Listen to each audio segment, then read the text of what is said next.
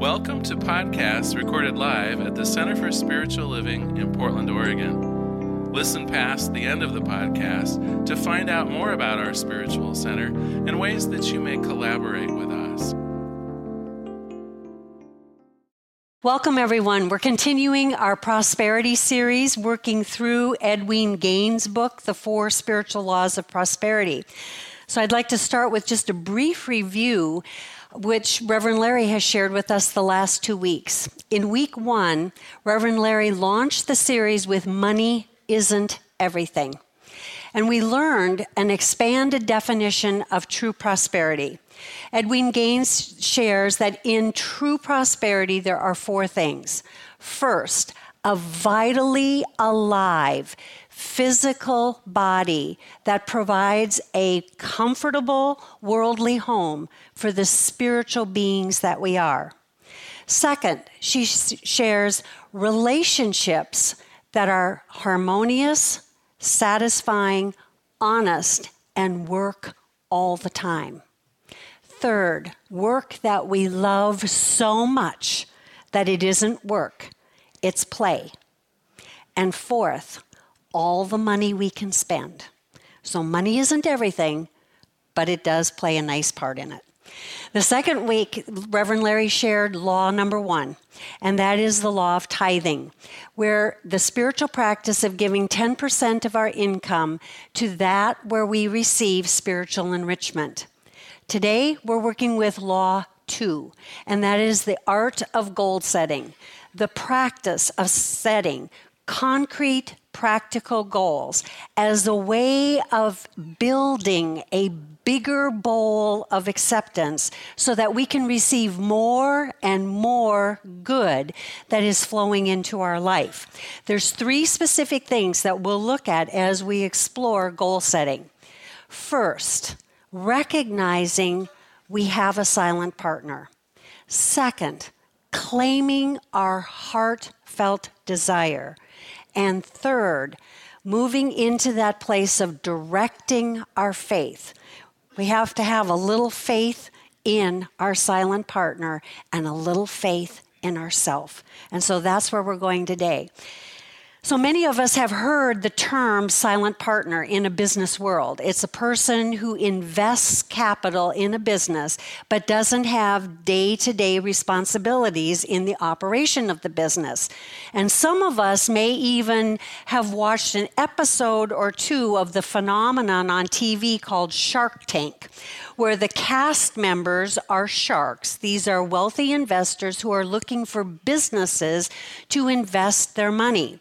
And individual business owners go into the Shark Tank, share their business proposal, hoping for a yes from one of the sharks. Well, I have great news. We already have a silent partner, and we don't need to go into the Shark Tank. Our silent partner is not only wealthy, but wealth itself. Our silent partner is God, and God is all there is. Many of you have heard me share about the aha I had in Foundations class when Reverend Larry was sharing the 4 perspectives of God. And when he got to the immanent God perspective, God is all there is, I went, that's it. That's it. That's the piece I've been missing all my life. This was worth every cent of tuition. The rest is gravy. And that was hour 1 of a 10-week class. Well, that was 5 years ago, and I'm still learning to live the truth of immanent God, because when we really believe that God is all there is and we are of it, that means that anything that is the truth of God is true of us also. Ernest Holmes, founder of Religious Science, says, whatever we say is true of God is true of our life. For our life and the life of God is not 2, but 1. So when we say that God is infinite possibility, that means that each of us is infinite possibility. When we say that there is lavish abundance, that means that's the truth of us. Anything that we say about the truth of God is true for us also. So when we experience or embrace this truth, then we can with confidence let go and cast away of any limitation. Well, I have a really fun story about how to exhibit confidence even in the face of doubt. In ministerial school, my first trip to San Diego, they said, bring jokes. And I was like, seriously? Bring jokes? Well, being a dutiful student, I brought a joke, and there's one I love, and I want to share it with you. And it fits right here. There was a kindergarten teacher that assigned an art project to each of the students, and the students were busy in the classroom creating their art projects. And all the students were really engaged and excited. Some had finished and were already putting away their crayons and their paints and whatever else they had used. But he noticed that there was one little girl kind of off in a corner that was very intent with her art project. So he walked over to this little girl and he said, "What are you drawing?" And she said, "I'm drawing a picture of God." And the kindergarten teacher said, "Well, there isn't anyone that knows what God looks like." Without missing a stroke of her crayon, she said, "They will in a minute." And this is when we truly embrace our silent partner with confidence, we can cast away limitation, because all that God is the truth of each of us. And that means that we can dare to claim our heart's desire. And I'd like to share with you what Edwene calls a heart's desire. In her fabulous book, and we do have this in the Open Mind bookstore, she says that a heart's desire is that longing of our heart. See, I don't have my glasses. Can you hand my... It needs 4 eyes. I need 4 eyes here. Thank you. Okay, that longing of our heart, it's that thing that propels us forward into the life experiences required for an evolution of consciousness. Yes, Reverend Lynn, I picked this quote just for you, because Reverend Lynn is my mentor that walked me through Practitioner 2, and one day I was whining about something and she was disgusted. She said, "Marilyn, it's about consciousness." So here's Edwene saying that when we embrace our heart's desire, it's about expanding our consciousness. Now, she's very specific about how we can go about doing this. She said, our job is the what. Our job is the what. She said, get very clear on what you want and leave the how to your silent partner. That's God's job. How it comes about is God's job. Our job is to get really clear about the what. She also shares that this is a process that requires us to be willing to get quiet. Our silent partner, we're unable to hear that guidance and that wisdom if we keep ourselves so busy with so much noise of our daily activity. It requires that we be willing to take time out and get quiet. That we ask ourselves, what would the life of my dream look like? And then we get quiet. We let our silent partner bring forward that wisdom that resides within. It's already within. So in what way are we willing to carve out time in our day to get really quiet, to allow our silent partner to do its job, to guide us, to direct us? The second thing that she shares is that we need to remember that God's law, God is love. And so a heart's desire comes from that place of love. For love is the highest vibration. And when we're coming from a place of love, our heart's desire becomes a mighty, mighty magnet. Because love is very, very powerful. So we hear in Science of Mind that change your thinking, change your life. It's thoughts plus feeling equals demonstration. And love is a supercharger. So when we're coming from our heart's desire and that place of love, get ready, because you have a really powerful magnet that's sending out into the world and attracting right back to you all this good that already exists. It means we need a really big bowl of acceptance. The next thing she says is that we need to be willing to do things that we've never done before. That we need to be willing to swim in a larger and larger arena. And that means getting out of our comfort zone, it means taking risks, and it means facing our fear. Well, here's what that looked like for me at one time. I was in a relationship with an economist who worked at the Federal Reserve Bank in Minneapolis. And he received an invitation to be a guest professor at Brown University. And so one night over dinner, he's sharing with me that he's accepting this guest professorship. And I was like, well, the relationship was moving to kind of the serious standpoint. I thought, well, I could go to Boston. I have friends in Boston. And that way on weekends, maybe we could really see if this relationship is working. And that's what we decided to do. Well, he left a couple of weeks earlier so that he could be on campus for all the preschool activities. And when I got ready to leave, I loaded up my car and I called him and I said, so how do I get to Boston? And he said, oh, you just get on I-94 East and it'll take you right into Boston. I went, okay. I took his word for it. I got on I-94 East and I started heading towards Boston. Well, I got to Chicago. 6 lanes of traffic. It's dark. It's rush hour traffic. And I got lost. I'm looking for signs to Boston in Chicago. And I'm like, well, where's the sign to Boston? And there wasn't one. And of course, I took a wrong turn and I got lost. So I stopped and asked for help. And this was at a time when there were actually gas station attendants that would come out and wash your windshield. So I'm kind of dating myself here. Well, this gentleman came out and he said, how may I help you? And I said, how do I get to Boston? And he looked at me and goes, what's wrong with Chicago? And I said, nothing is wrong with Chicago, but I'm going to Boston.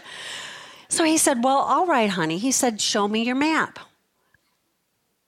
Pale look. What map? This total look of disbelief came over his face and he said, oh, honey, this one's on the house. Went and he got me a map and he showed me how to get back on the interstate. Now, I agree that having a map made it easier for me to see where I was going. So goal setting, I think, is kind of like that map. It's divine guidance, one step at a time. The relationship tanked out, and I was back in Minneapolis by February, but I will never forget that I trusted this guy when he said, oh, just get on I-94 East and it'll take you right to Boston. But you know what? My heart's desire was in the right place and I was divinely guided. So you too, whatever your heart's desire is, we get clear on the what, we come from a place of love, and then we allow that divine guidance to work in our life. That's the way we can get to ever-increasing levels of good in our life. Which brings me to directing our faith. We hear a lot about faith and have a little faith in me. That was so perfect. What if I'm in a place and I'm saying, I'm not really sure what my heart's desire is? What if I'm in a place where I don't necessarily trust myself and I don't necessarily trust my silent partner? I don't really trust that I might be getting like in the Shark Tank, I'm out, when really that can't ever happen with our silent partner. What if we don't really trust that? Well, I'm encouraging us to develop a spiritual practice called written daily intentions. This comes from Emma Curtis Hopkins, the metaphysical teacher of teachers. She says there is a good for you and you ought to have it. And so she said, what good are you willing to let into your life? She said, every single morning, write out what your intention for your good is. I know it works. Every day, I write in my journal, my intention for my most high good is. And I write it out. And I can tell you that it absolutely takes the stress of a really, really busy day away. Some of you may remember that our original Heart Center Connection Circle Facilitators training was going to be September 18th. And it got moved because some of us weren't able to be here. It got moved to October 2nd. Well, I had requested October 18th off from my job, but I forgot to request October 2nd off. So on the morning of October 2nd, as I sat down for my morning spiritual practice, I looked at my day and I went, whoa, this is a bit much. Here is what I wrote. My intention for my most high good today is to fulfill Connection Circle's Heart Center team training. All activities flow with ease. I am fully prepared and keep training time on track. We complete role plays and benedict out at 2:30 p.m.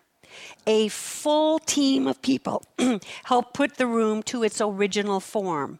I travel safely to and from the center with ease, knowing God, the infinite intelligence, goes before me and makes the crooked places straight.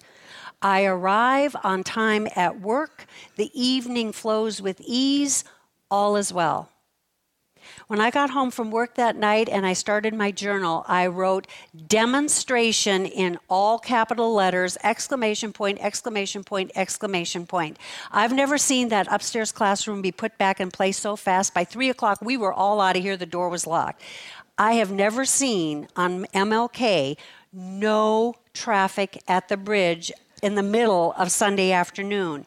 There was no traffic. I went right around that on-ramp, and all lanes were moving. There was nothing stopped. I got home. I had time to feed my dog, walk my dog, and I punched in with 1 minute to spare. The evening was with ease, and all was well. So do I know it works? Absolutely. This is a technique that we can use to help build our trust in our silent partner and to build our trust in ourselves. We can dare to ask for that which we need, that which we want. And as we get clearer and clearer and see more and more of the personal yeses, we begin to dare to pull that dream that we've had on the back burner off the back burner, pull it forward, and give it to our silent partner. We claim it. We say, yes, I have a silent partner, always says yes to me. This is my possibility right here, right now. So you can see where I'm going with our at-home assignment. And that is that I'm inviting each person to this week, every morning, sit down and write out, my intention for my most high good is. And it might be that the contractors show up on time, that my day flows with ease. It might be that unexpected income flows to cover this certain bill. It might be that I travel to and from in Portland traffic. Whatever it is, put it down. And that at the end of the day, take a look at the personal yes you are getting from your silent partner. So that's our at-home activity. So just as a recap, we have a silent partner. It's not only wealthy, it is wealth itself. It is infinite possibility, and it never, ever says, I'm out. It always says yes. That we can claim our heart's desire. It's our job to define the what. Let the how be done by our silent partner. And then we build our trust in self and trust in our silent partner with daily written intentions. This is that part of have a little faith in me. It's not only faith in our silent partner, it is faith in ourself. It's trust in ourself that yes, we are this unlimited possibility, and whatever is our heart's desire is a yes. So let's begin by naming and claiming our heart's desire. And let's just see how it works this week. So let us pray. Right here, in this expansive moment of time, which is really the now, the power, the presence expressing right here, right now. It is that infinite mind, that infinite intelligence, filled with infinite possibility. For God is the lavish, unfailing substance of the universe that flows freely in, through, and as all creation. I know it to be the truth of my life that anything that is of God is the same quality within me, for I am of this infinite intelligence, this infinite possibility. And as I know it to be the truth of my life, I know it to be the truth of each person here. The life that is expressing in, through, and as each person is that individualized expression of the infinite. So I claim and affirm and I speak my word for and about this coming week that each person dares, gets bold, and says yes to their heart's desire. They begin to build trust in self by writing out their daily intention. There is a heightened awareness of the very personalized nature of the yes that their silent partner sends. For there is a knowingness that the silent partner, God, infinite possibility, always says yes. So in this space and time, there is unlimited, infinite possibility, and there is an opening in each person's heart and mind to allow ever-increasing levels of that good to flow. There is no fear, no doubt, no uncertainty. For God is lavish abundance. God always says yes. There is a knowingness that God never, ever says, I'm out. God is the skin in the game, and we are of it, and it is ours to claim. And so I am so grateful for this truth that God is all there is. God is infinite possibility. God always says yes, and that is the truth of each person's life here. And I release my word into the activity and action of the law, knowing that the law is the eternal servant of spirit and always says yes. So with complete conviction, together we say, and so it is.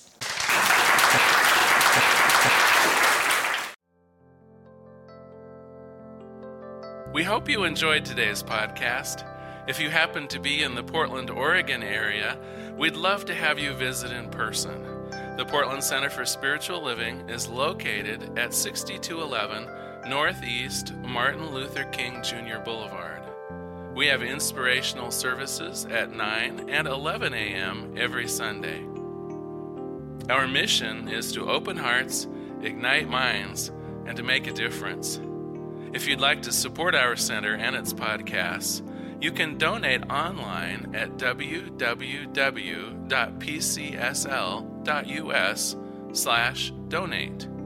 Our website is also the place to learn more about what's going on at the center or to contact us.